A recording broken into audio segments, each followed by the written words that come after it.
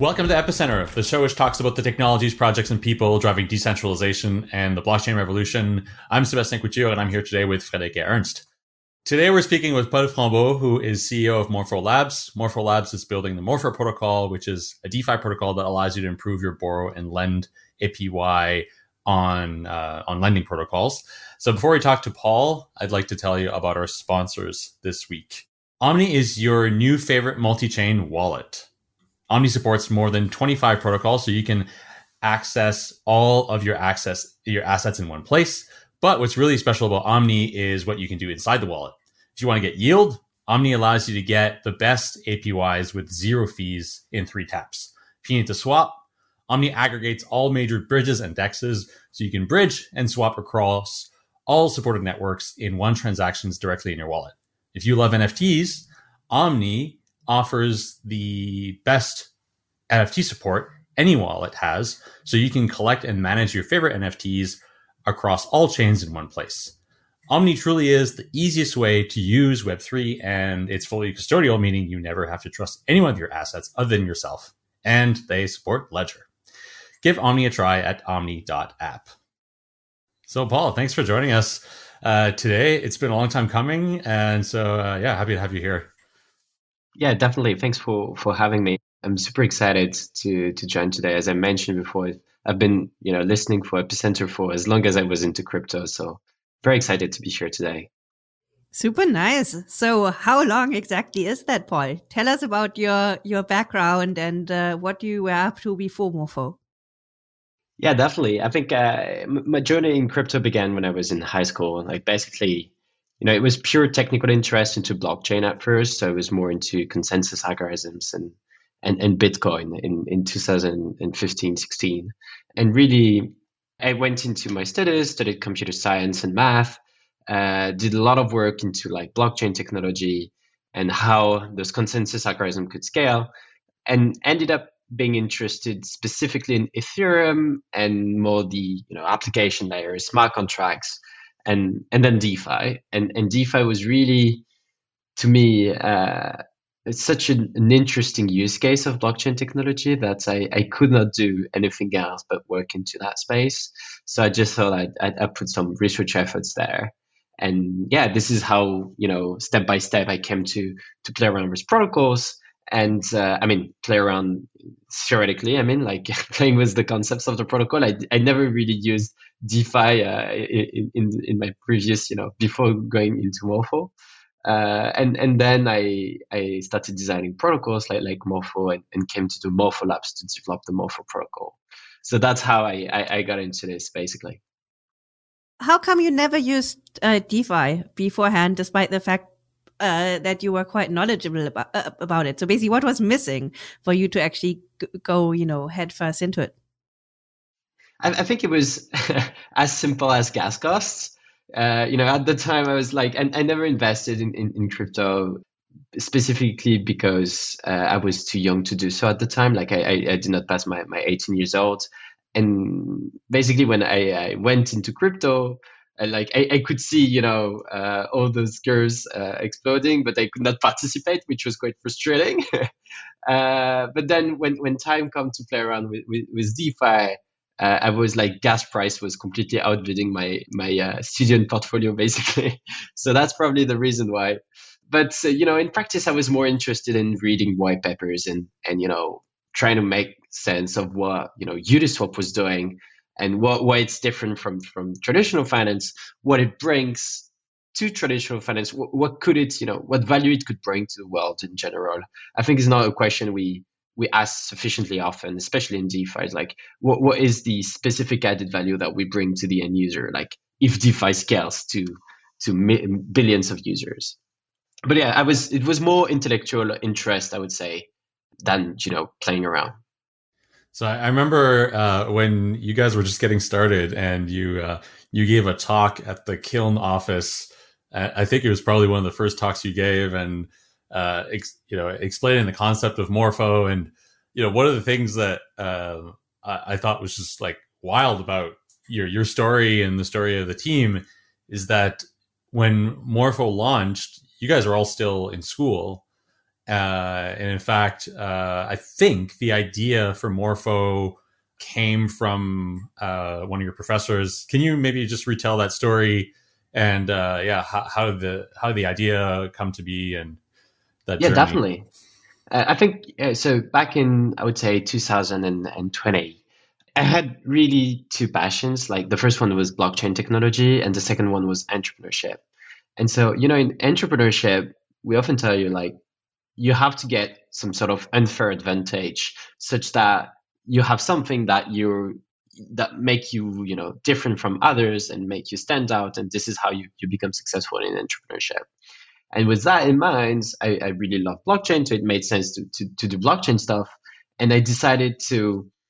So my goal at the time was pretty ambitious. It was like I want to be the most knowledgeable entrepreneur about blockchain, about the technical specifics about blockchain in France. And so I decided to take every single course on like theoretical course on blockchain and DeFi in Paris that existed. So I had like, maybe 10 or 11 courses on top of my existing courses at university that I would take. And I came to meet some of the best researchers in that space in Paris. And together we formed a think tank. And in that think tank, we basically met twice every week and basically, just chat and discuss about mechanisms, what we can do better about them. And I would say like Morpho is a collective construction of so many different ideas that all came together. And that the premise of it was during this think tank. And like, we had so many people saying, hey, like, okay, Compound is doing the things this way. Why not are they doing this way? And what are the technical limitations to be able to have, better 100% capital efficiency while still being liquid? This kind of questions. And we ended up with the premise of Morpho. And then I said, okay, like let's get serious about this. Co-founded Morpho Labs and really regrouped a team of 4 co-founders that, as you mentioned, were students at the time, which was quite funny. But I mean, somehow, spending 10 years, 20 years in investment banks can sort of, probably constrain your branch too much, such that you would not think of, doing things in DeFi the same way a student with no experience in traditional finance, I mean, no professional experience would do. But yeah, so this is how we started. And actually, until 6 months ago, I was still going to school, and I just finished my end of study internship few months ago. And I'm yet to get my diploma, by the way, but that's another story. Yeah, that's incredible. And you guys, I think what's also been really interesting about your journey is that that like you guys have built this protocol, and you just a few months ago closed a very impressive funding round with some pretty top tier VCs.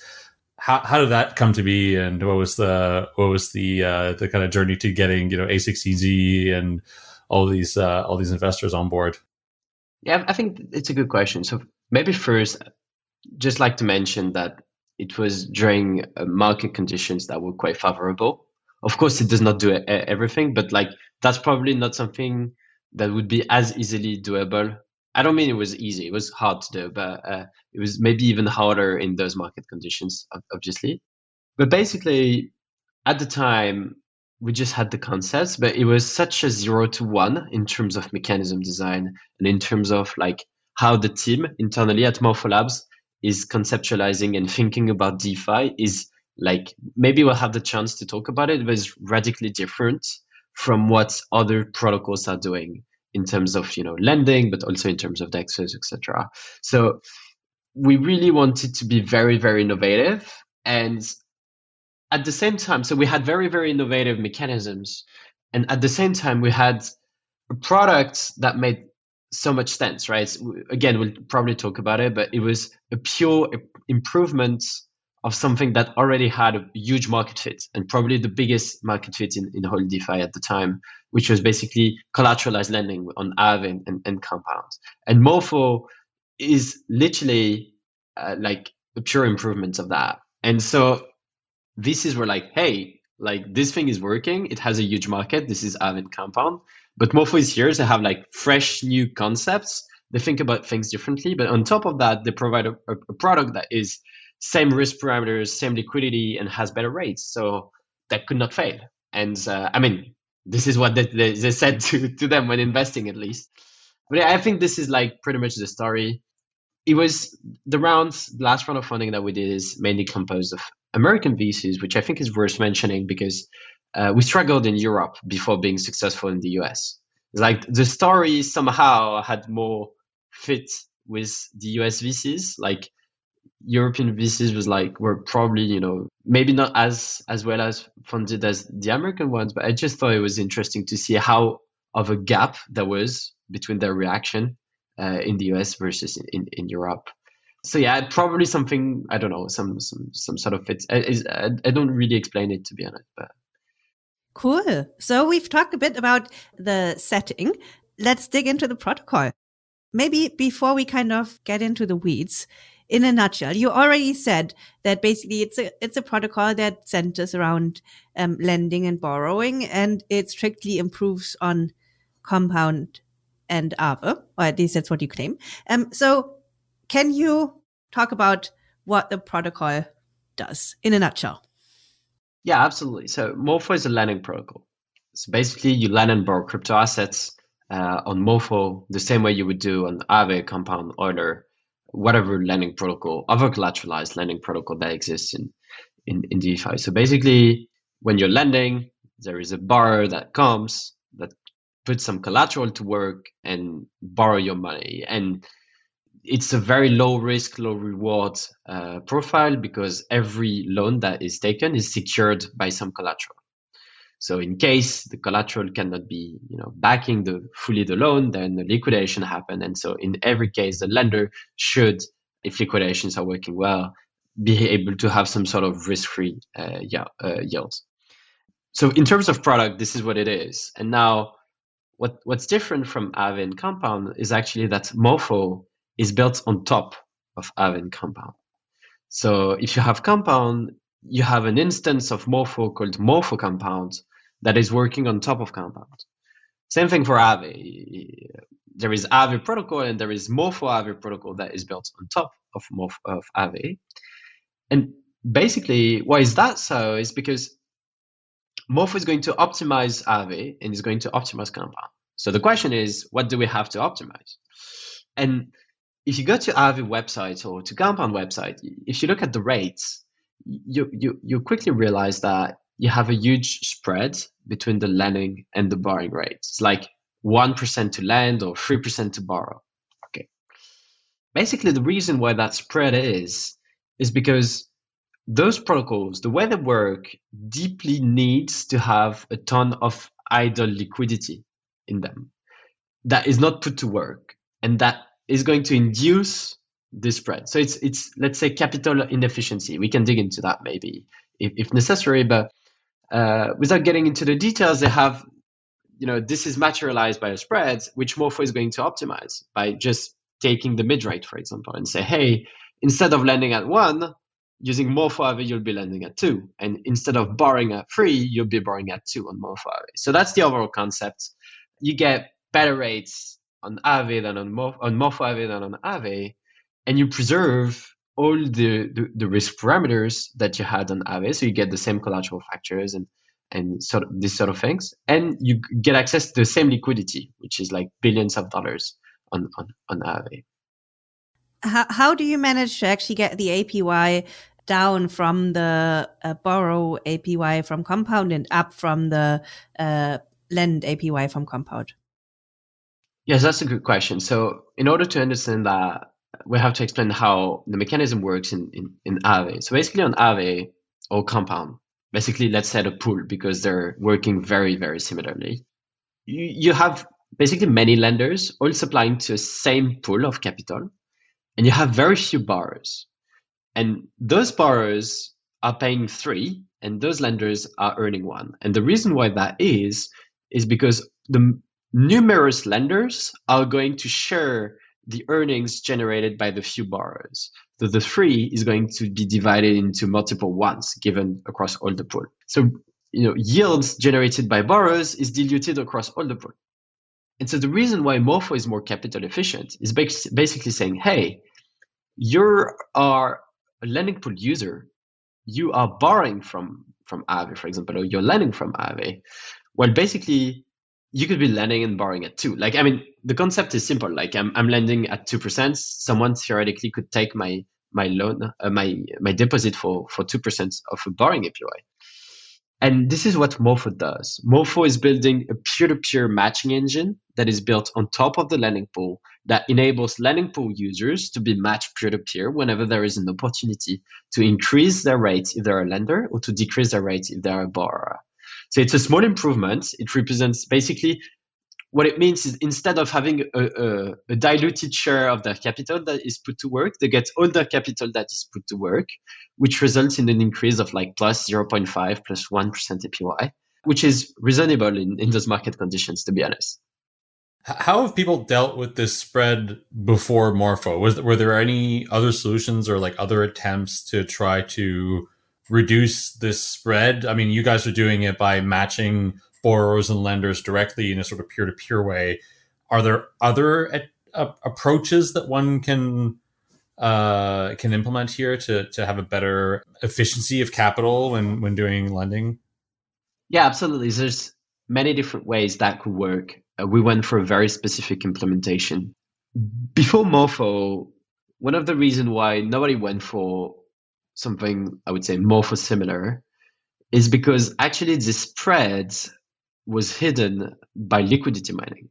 So as of context, in 2020, 21, 22, lending protocols spent a lot of money distributing tokens to their users. And you had a 1%, USDC APY, a 3% borrowing APY in USDC. But on each side of the market, you would get distributed 2%, in which case you get a much better APY. And this spread, I would say, virtually or artificially is disappearing. And probably the reason why no one came, for a solution like Morpho before is because they were doubtful about the fact that rewards was ever going to stop a day or not. And we really started the innovation of Morpho by betting that, rewards were not going to stand forever, right? It's just basically protocols are losing money emitting rewards. So they could not do that forever, which they stopped pretty much the day we launched Morpho. So that would be one of the reasons why. Second reason why would probably be the complexity of it. It's not so easy to do, obviously, but does not mean no one would have ever done it, especially if we managed to do it. But yeah, I would say those are the two biggest friction to actually make it.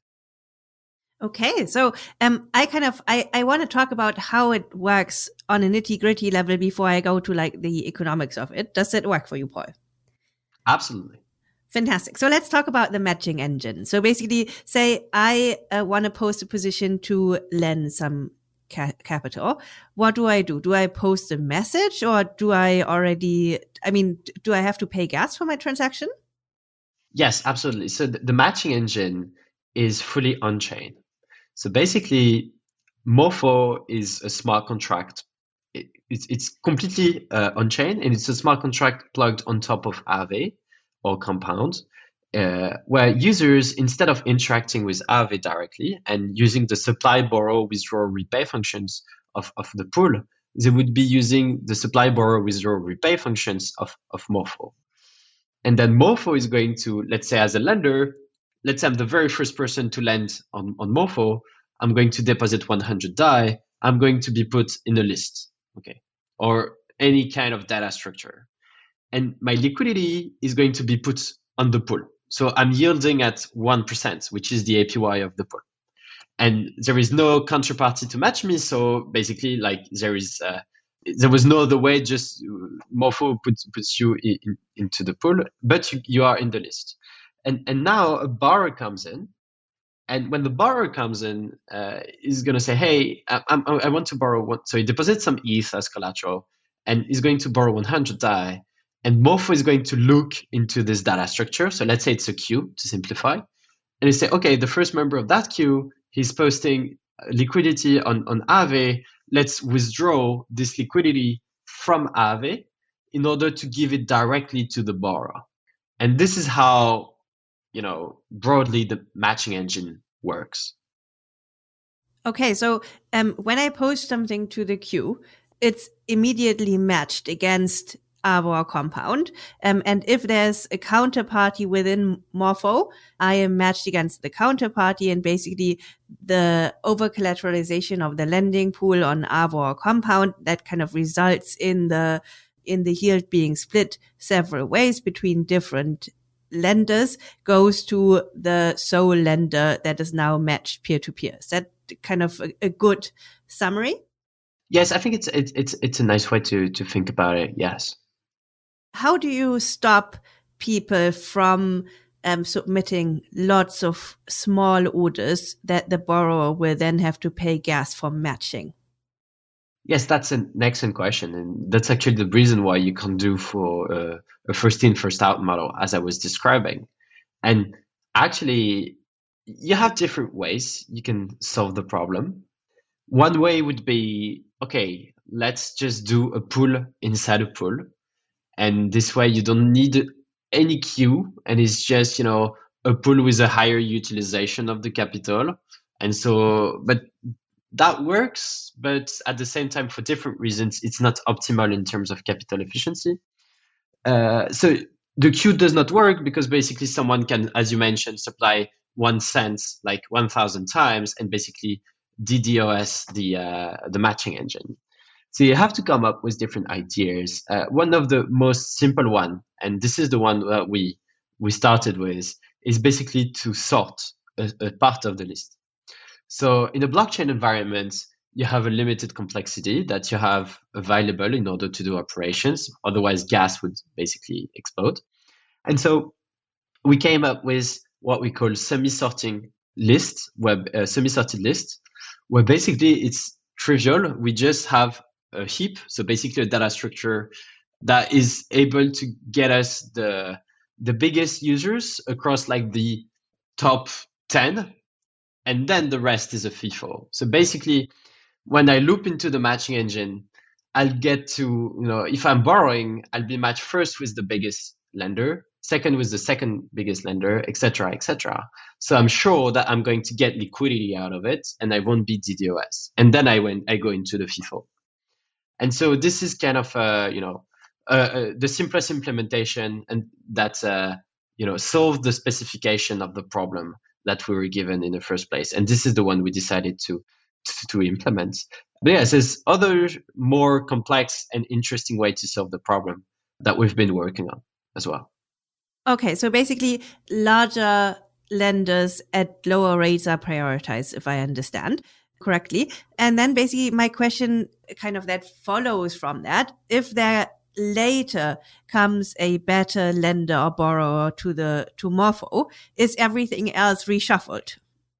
No, it is not. In the current implementation of Morpho, it is not. So basically, if you get matched, no one can unmatch you, even though they propose a better rate, for example. Actually, in Morpho, you can't really propose a rate. There is one peer-to-peer API for everybody, but you can, this is a limit of the design, right? It would be better, of course, if everybody was able to, be more competitive about their rates. And every time I repropose something that is better, everything gets reshuffled such that the market is more efficient. But the limit here, and the reason why we decided not to go for this kind of solution, is simply gas cost. It's like doing it on layer 1.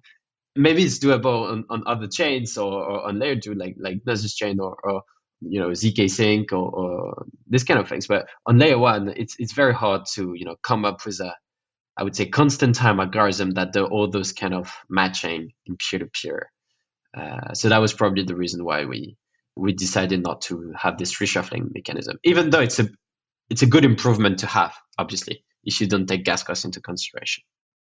When you lend in a traditional like Aave or Compound, your liquidity is being posted up to, and it's basically collateralizing all of the loans that are being taken out by borrowers. As you said earlier, there is so much more liquidity that is covering, so it's capital efficient.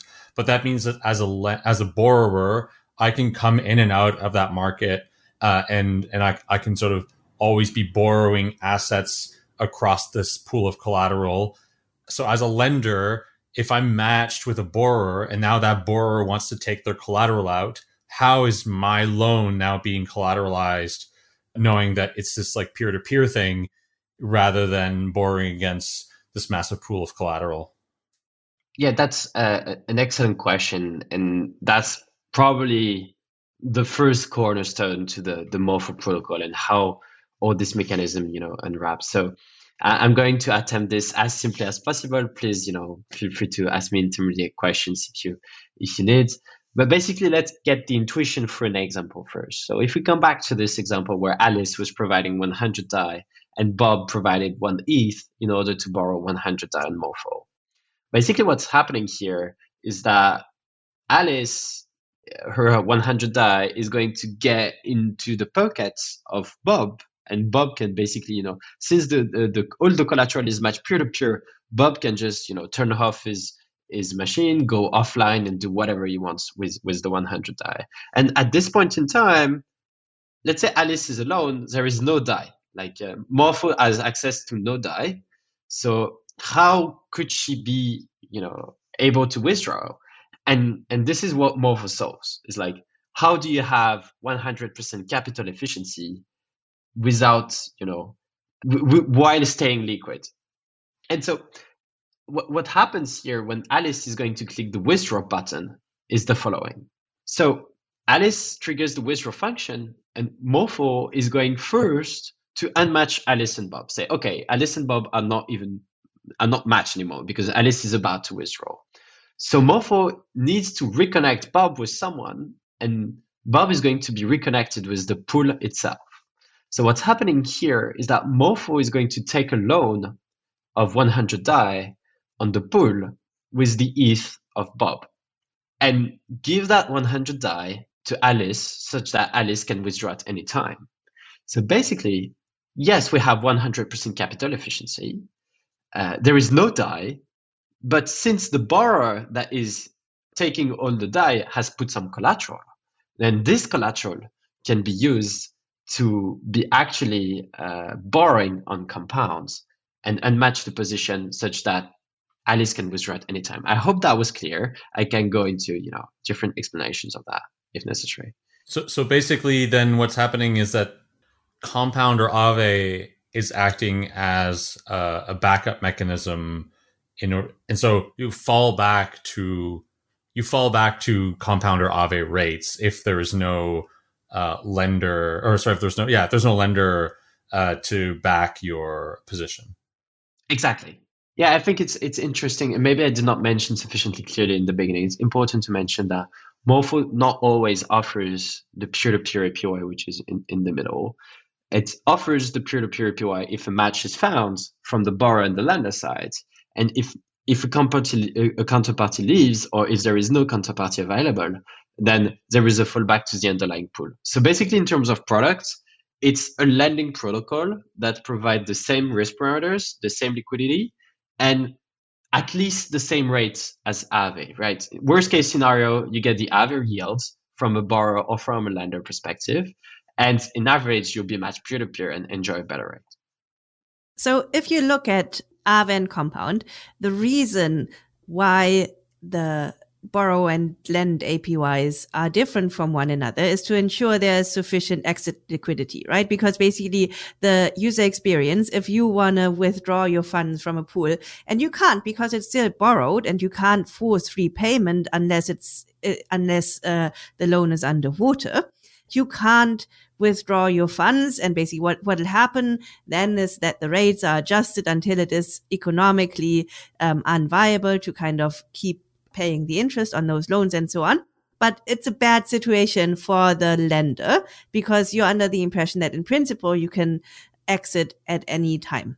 And that's why the rates are so different, because basically they have to make the pool bigger so that basically in like 99.5% of cases, everyone who wants to exit can exit the pool.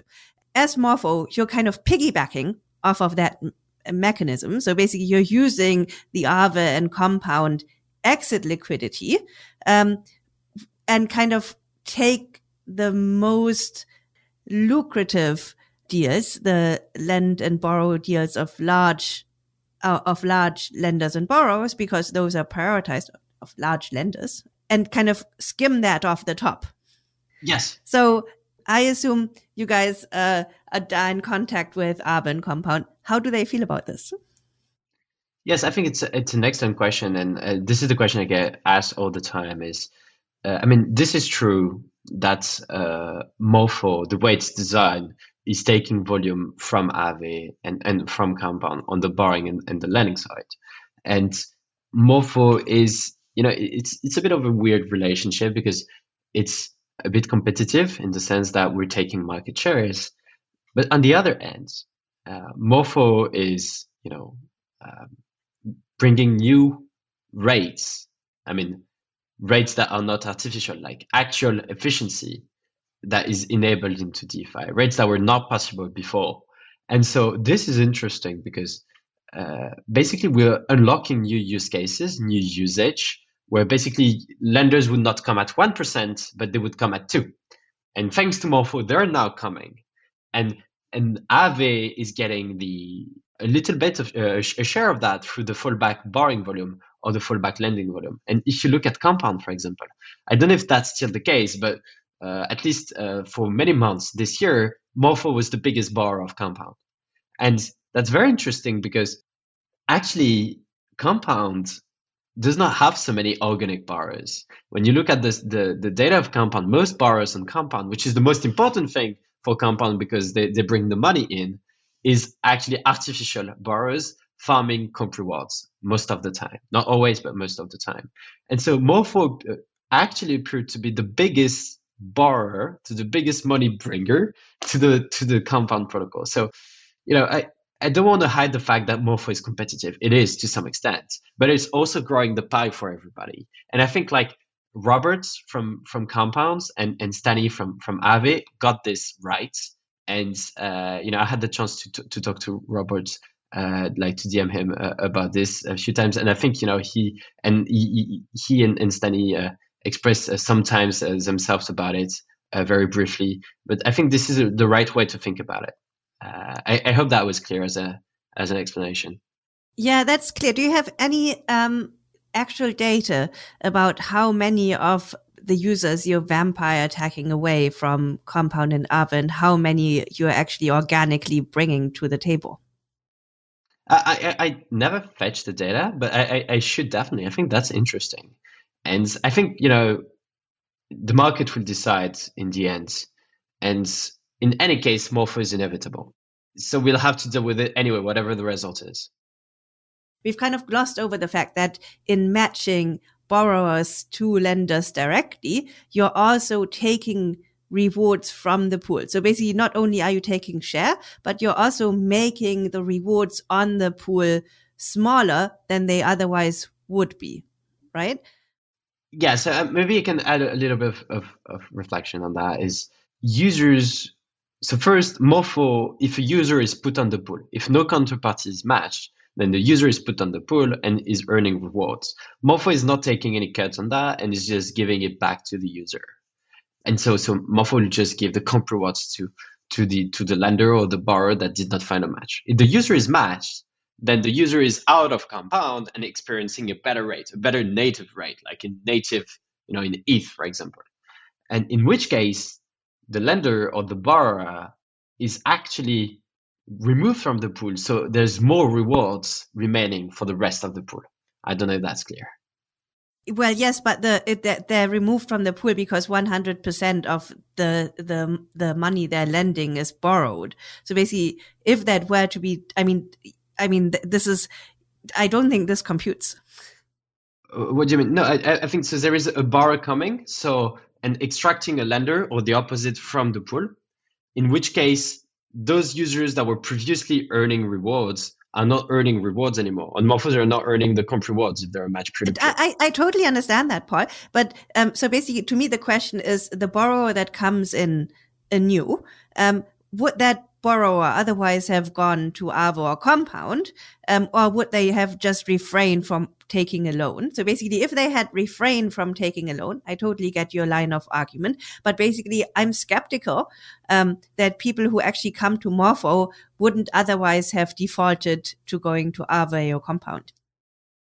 Oh yeah, I think like you're right. Like it depends on the use case. Like there are some places where you only want to hedge yourself or to borrow if the rate is lower, and in some cases where you would have gone anyway to Aave because like whatever the rates you want to borrow, and in which case you go to Morpho. In which case this is the vampire side of things, but there is a not vampire side of things where you can only offer to borrow at 1%, or you just have a use case at 1%, in which case you come to Morpho, and there is the fallback of that.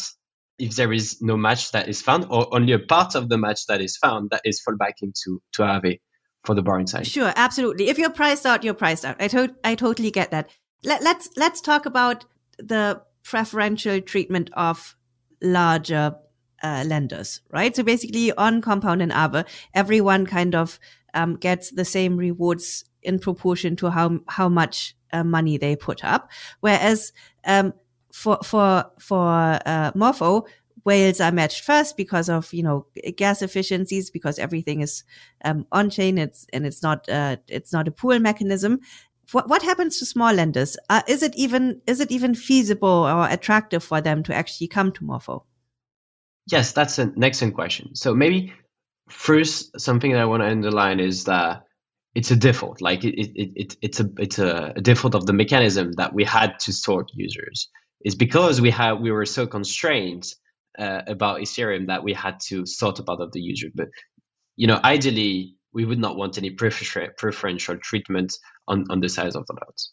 Now, this is solved by having small lenders regrouping together in a single smart contract, which happens usually. End users are not interacting with Morpho. They are interacting with protocols that are themselves interacting with Morpho, in which case they can have bigger size and have more chances to be matched altogether. So that's one thing. And yeah, I don't want to tease too much about what we're doing, but the problem is solvable. Okay. And what happens if someone from this larger, pool of people who kind of just got together to kind of co-invest in Morpho, what happens if one of them wants out? How do you get them out? Oh, basically one lender. So to the eyes of Morpho, this vault is just a normal user. And so they can withdraw a share of, on Morpho, you can withdraw a share of what you have. So okay, you can do fractional withdrawal. Yes. Oh, okay, cool. That's super good. When you guys take a borrow position on Aave or Compound, like you mentioned earlier that you were one of the largest borrowers on Compound, you're earning Compound comp rewards for that. Can you talk a little bit about what those tokens are used for? And I think more broadly, I'd like to understand the tokenomics of Morpho, because as a Morpho user, you're also earning Morpho tokens. And so what's the interplay here between that and broader tokenomics and how they work? Yeah, I think we're very minimalist in terms of token design and what we want to achieve with the token. We really want to, every proposal that we're going to make on the DAO to have an evolution of the token is going to be very minimalist. And we want that every step that we take makes sense, is actually useful for the protocol and its users. So coming back to your question, is the comp tokens are all redistributed to to the Morpho Compound users. So if I'm lending and my position somehow, abstractly is ended up on the pool, then I'm earning those rewards, and Morpho is going to account for those and is going to give them back to you. So there is no cut or whatsoever that is taken by Morpho. This is not the idea. So that's one thing. Then the second thing about the Morpho tokens is that on top of that, whether you're matched, whether you're not matched, you'll always get Morpho tokens distributed to your lender and borrow positions. And those tokens are not transferable for the moment, at least. And basically the idea here and the motivation is not, to increase the APY. I'm a firm non-believer on yield powered by governance tokens. However, it's here to decentralize the protocol. Like, in my opinion, it makes sense to have DAOs and protocols governed by investors, contributors, and users. Like, it's, in my opinion, a good equilibrium to have the three of those that can have a say in the governance in the long term. So that was important to us to, kickstart in some way some sort of liquidity mining program, as it is done on Morpho. And there is also this good effect of bootstrapping, right? And in the very, the first millions that we had, I think Morpho now is almost at $500 million. But the first millions that we had was like 100% of it, not 100%, but like maybe 99% of it was analyzed. Like, we interpreted it as liquidity mining, right? Which is not the case now. It's like, because we had fair volumes, we were able to, discuss more integrations. And I think this is the way tokens should be used. I want to talk about the governance in a little bit of Morpho DAO. I have one last question for the protocol. Sorry to kind of dig deep here. So obviously a core part of lending protocols is liquidation. So if a position is underwater and a borrower is matched with a lender, typically anyone can kind of liquidate that position and take a cut of the collateral. So, I mean, I assume, I think it's exactly the same on Morpho, but obviously sometimes it goes wrong. So basically sometimes there's still some risk involved. So sometimes prices crash too fast or no one actually liquidates because gas costs are too high or something. And on Compound and Aave, obviously this is a communalized risk because basically this is just unrepaid debt from the pool. So basically this loss gets redistributed to all lenders. What happens on Morpho if there's a liquidation failure? Does the person who's matched with the person with the borrower that has that mishap happen actually, do they end up empty-handed? Yeah, that's an excellent question. So we often say peer-to-peer matching because it helps conceptualize the mechanism of Morpho. But in Morpho, actually, you never matched with a single counterparty. It's just the state.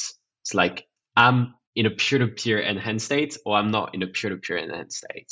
And so it feels like, okay, there is one counterparty which I'm bearing the risk of, but this is not the case. Like, the way it works is like, when you have your money that is put in the pool, then you bear the risk of bad debt on the pool. Okay, so if I've incurred some bad debt, you also incur some bad debt.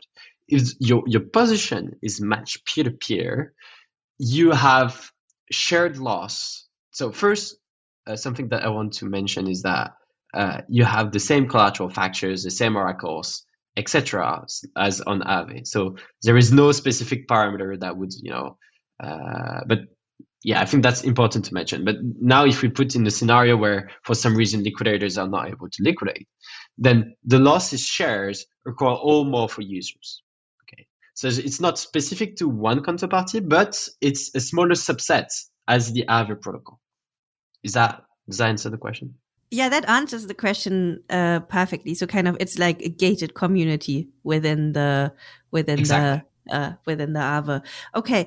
Yeah, no, I think I understand that. I think this also solves a question that I had on the regulatory side, because basically the reason why protocols like Aave and Compound are largely unregulated is because you always just deal with a smart contract. Whereas if you have a direct counterparty, this kind of preferential treatment usually goes away in most jurisdictions. So kind of actually matching people peer to peer also comes with legal downsides.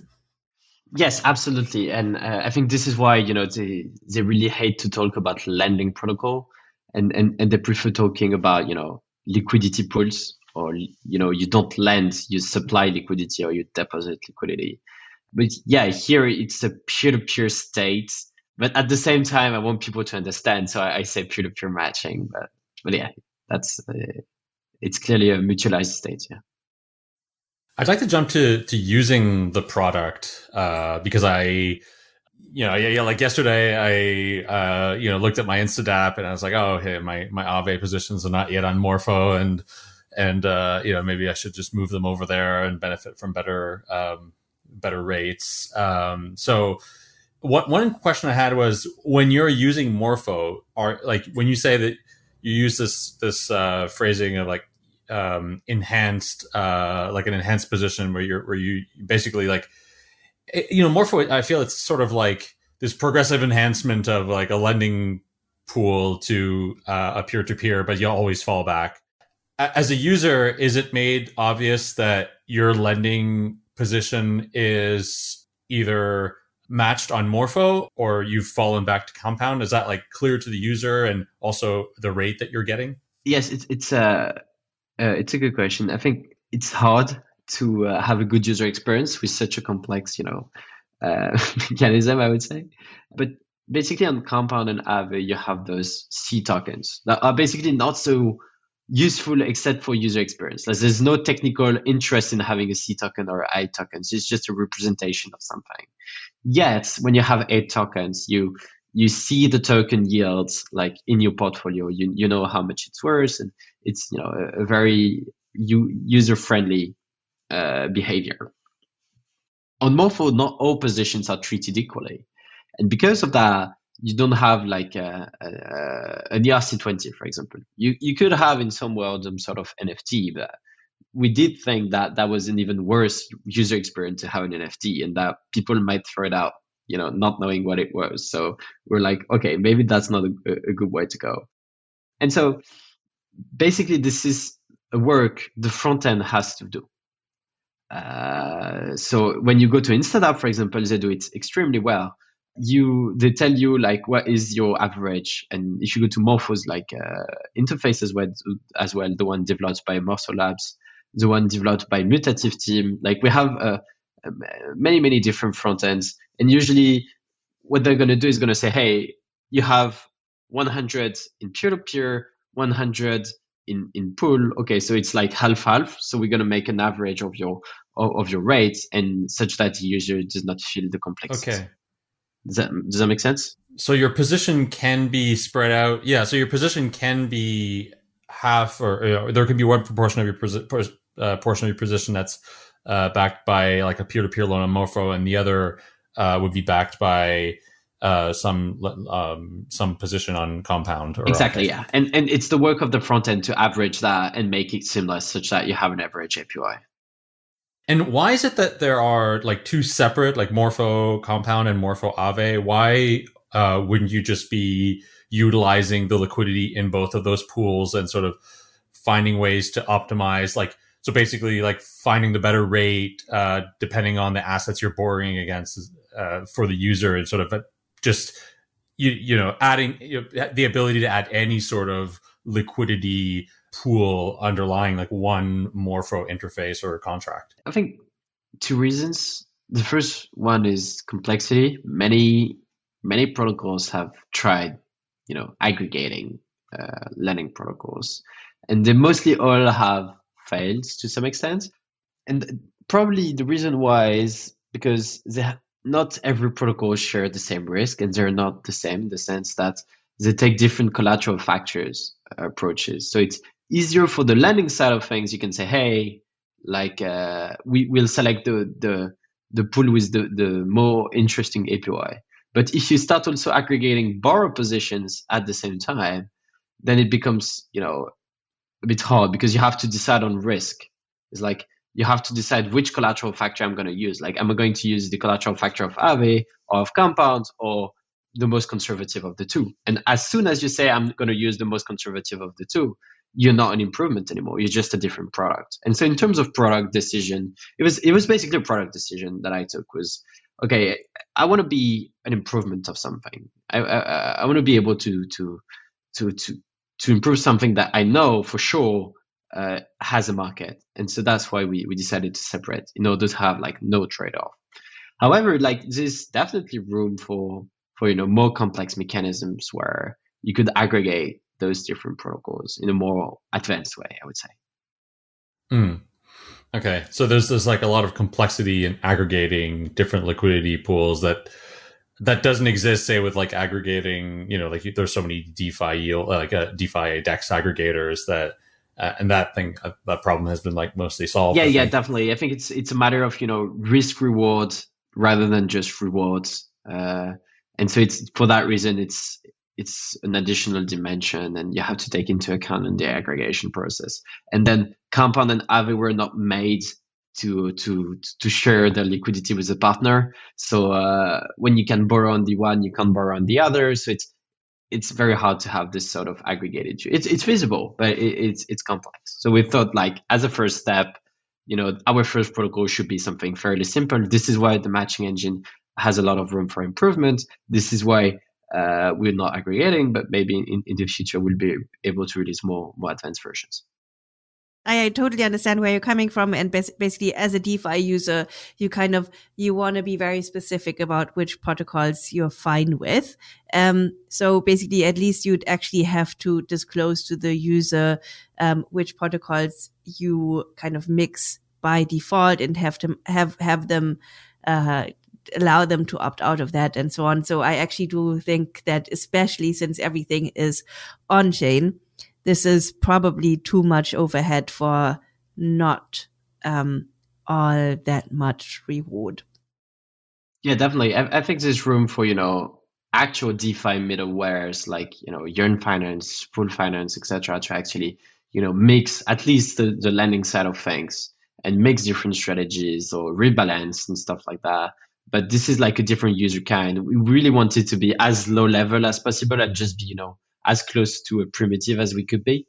And yeah, that's probably. And you also get natural rebalancing anyways, right? So basically it's not like no one's making the markets. There's tons of bots out there that kind of try to get the yields to commensurate numbers.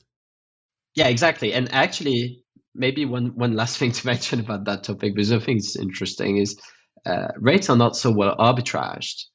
And the reason why they're not arbitraged is that because it's not because bots are lazy or bots have not been coded. Bots have been coded. It's just that they don't have the same appreciation of risk on every single protocol, and that you have a premium in, like, the reputation of a protocol, etc. And this is like so complex to factor in. A smart contract, obviously.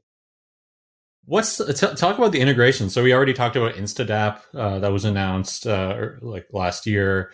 And what's cool about that is that if you have like an Aave position, you essentially don't have to unwind that position. You can just have it be refinanced by Morpho. I haven't done that yet, but I think I'm going to hit the button on that pretty soon. But what other integrations do you have to like improve the usability and sort of like people's ability to use Morpho? I think we have a bunch. Like we are talking to, you have two kind of integrations, like protocol integrations and, more data analytics integration. So we're talking to a bunch of websites to get Morpho in approximately everywhere. And you have a lot of funds as well integrating with Morpho and doing their complex quant stuff like hedging and stuff like that. But we have as well protocols like Volt stablecoin or Origin US dollar stablecoin that are using their collateral, and they put their collateral to work on the Morpho protocol. And they say, hey, like, we want better yield for our stablecoin users or saving rate or whatever. We're going to use this. And so, yes, we have, like, for example, DeFi hedge that can help you, hedge your positions automatically when you're managing Uniswap B3 positions. We have Spool that I was mentioning a bit before, which enables you to diversify your DeFi portfolio. We really have a bunch of those, and many coming in the pipeline as well. But, to be fair, and I think that's a good ending note as well, is that I feel like there is a ceiling to that growth as well. It's like, okay, we're like, I think we're top 3 lending protocol at the moment with like 500 million or close to 500 million in deposits on Ethereum. But I do feel like, those are just DeFi integrations for DeFi things that are often powered by DeFi tokens. And I feel like there's a lack of, actual real world connected use case in all this. And I think that's going to be a challenge for us to reconnect somehow Morpho to those real usage and, take DeFi to the next level. Cool. So let's kind of shift gears a little bit and talk about the Morpho business model. How do you guys make money, other than raising money from American VCs? That's a good way. But no, of course, joking here. So Morpho Labs is a software and development company making money by doing contributions to DAO. And so ideally, like the ideal, way of making money for us is basically proposing things to the Morpho DAO that are going to, be approved, hopefully, and that we are paid by the DAO to produce this research and enhance the protocol. The same way Aave companies is doing it, the same way BGD Labs is doing it for Aave, for example. That raises the question of how Morpho makes money.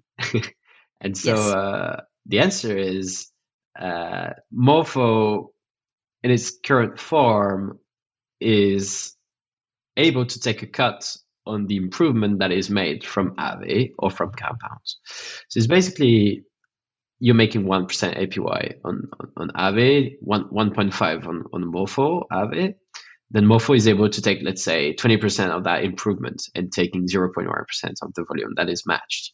So it's just a cut of the improvements. There is nothing like that is actually lost. And this is theoretical. So it's implemented, but it's not turned on. So currently the protocol is not making money. So basically, if it's just a fee that's turned on, how do you guard yourselves against me just, taking your code and forking it and kind of lowering that to 0.1%? And how do you make sure there's actual structural value in the protocol itself, in the user base, and this doesn't actually end in a race to the bottom? Yeah, that's an excellent question that I think every DeFi contributor should reason about in some way or another. So you have different ways to make this happen. One obvious way is to have a BUSL license, which is the case of Aave v3, Compound v3, and Uniswap v3. This is not the case of Morpho. Morpho is GPL, copyleft license. So you can fork it if you wish to do it. And basically, the reason why I think we wanted to go that route is we believe in, as systems grow more and more complex, we believe in network effects, being able to retain users, even if it's at the cost of like a 0.1% fee. And the reason why that is especially true for complex systems is that security and, the trust in the DAO and the contributors themselves can be valuable for users. Like, okay, there is a brand behind it. And when you look at lending rates, it's actually interesting to see that, for example, Aave is capturing a ton of the lending volume, even though they're not offering, as beneficial rewards as Compound, for example.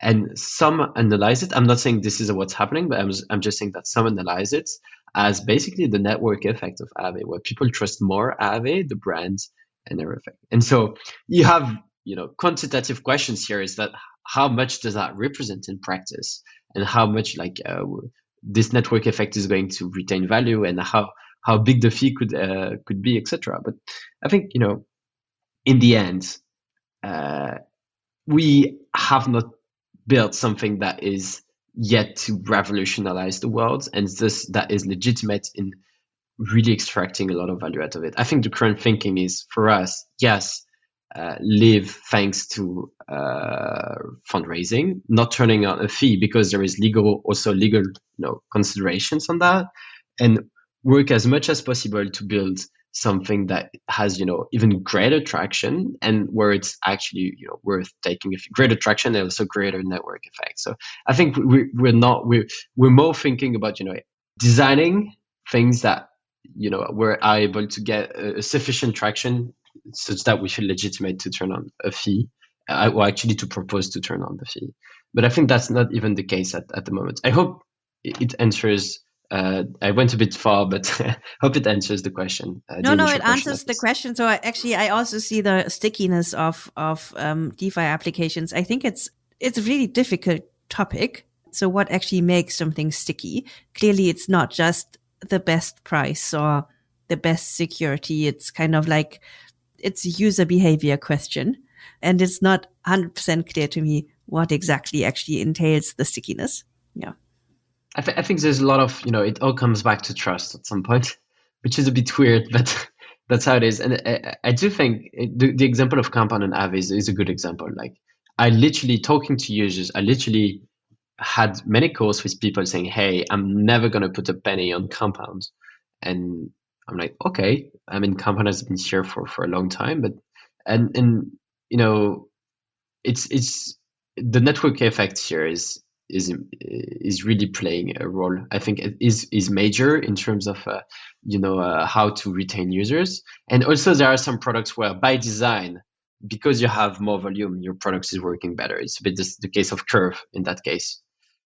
So tell us about the roadmap and what's coming for Morpho. I know that a lot of this is governed through governance, but what are you most excited about? Yes, I think everything that will be decided through governance and will be voted, etc.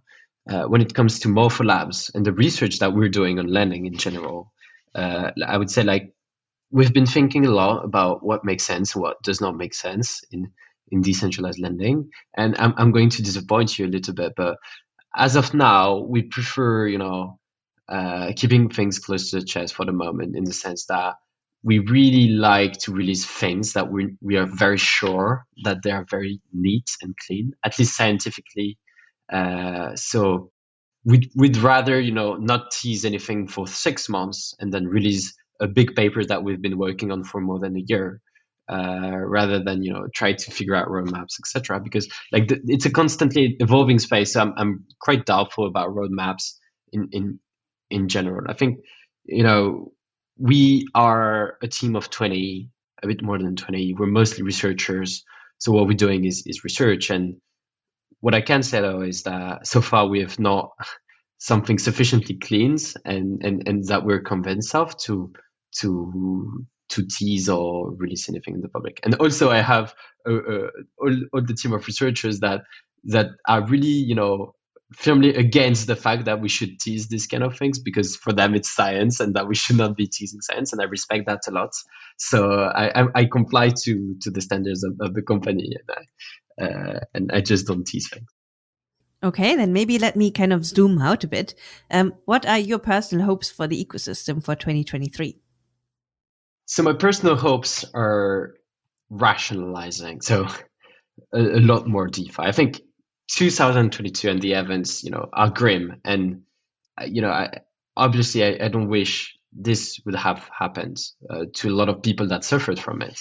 But on the other hand, it has good aspects in the sense that we are rationalizing the mechanisms we're designing. I think a lot of time has been lost in token design while we should have focused on mechanism design, for example. That's a personal take, not the take of Morpho Labs, but I think we've seen mechanisms that are impressively relying on token incentives that inherently do not create value.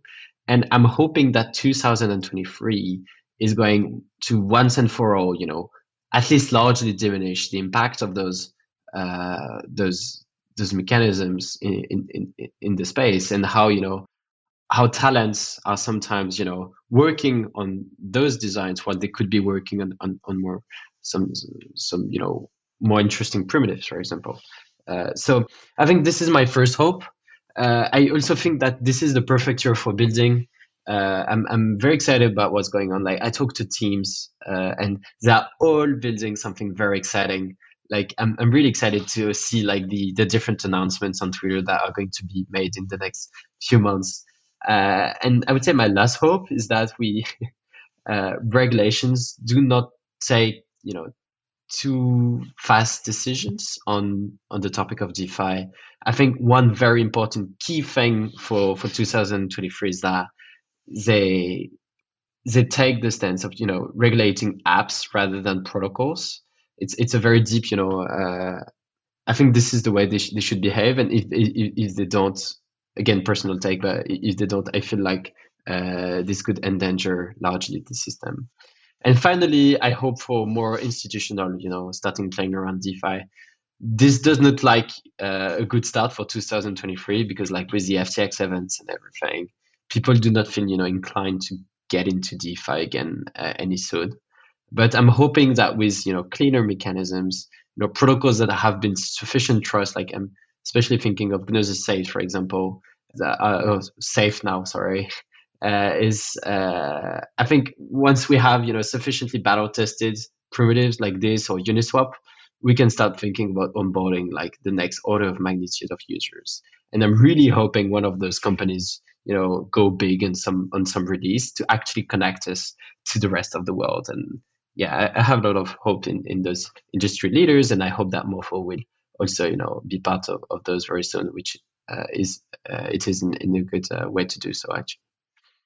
Cool. Thank you so much for coming on, Paul. That was very interesting. Yeah, definitely. I think probably one of the most interesting and in-depth podcasts I've ever been in. So it was a pleasure sharing that moment with you guys. Thanks, Paul. Thank you for joining us on this week's episode. We release new episodes every week. You can find and subscribe to the show on iTunes, Spotify, YouTube, SoundCloud, or wherever you listen to podcasts.